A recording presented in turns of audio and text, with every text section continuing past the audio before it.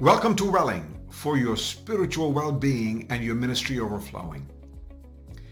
We have been in a rich verse in Scripture, something that meets the cries of the human heart right now in the distress that we have faced across the world, personally and corporately, in the destruction that we are seeing, in the death that is being experienced.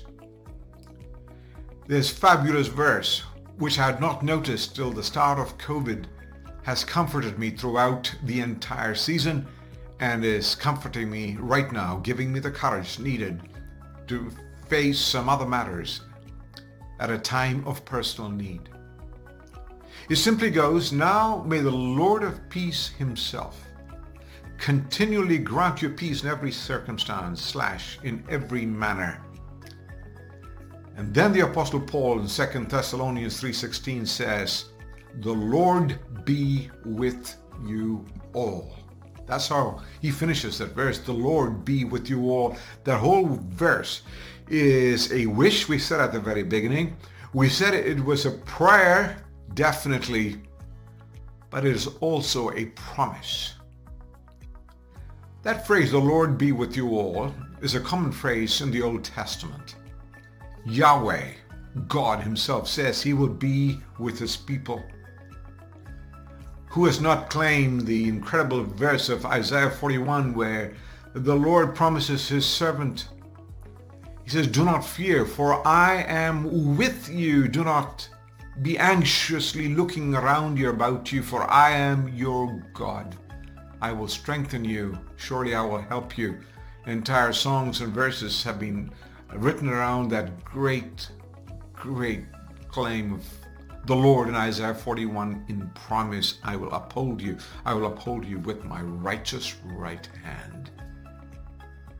And that's the exact phrase the Lord Jesus claimed for himself when he told his disciples, "I will be with you till the consummation of the age," till the end of the age, not only to his original disciples, but to their perpetuation and succession throughout of history when this present age continues. "I will be with you." No wonder the Apostle Paul here says, "The Lord be with you all," in accompaniment, in presence, not just passively but actively, assisting you and aiding you in assisting me.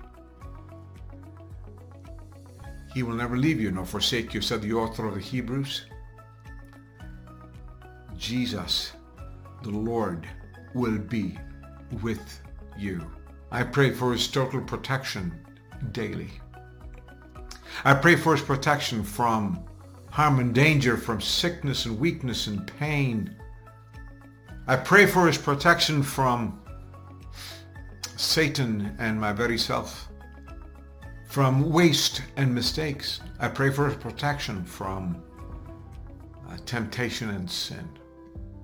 I also pray for his provision, his global provision daily, of ideas, of opportunities, of resources, of activities. But most importantly, not only his total protection, his global provision, I pray in confidence for his personal presence, for the Lord being with me. His presence gives me internal peace in the face of fear. It gives me internal courage in the face of risk to take them. It gives me internal peace and the strength to persevere. For after all is said and done, it's not my perseverance, it's his perseverance on my behalf. That's individual peace. The last word of this verse says, "Be with you all," in a corporate peace. All of you together, all of us together. Did you know this is an oblique but not an obscure claim for the deity of Jesus, again by the apostles?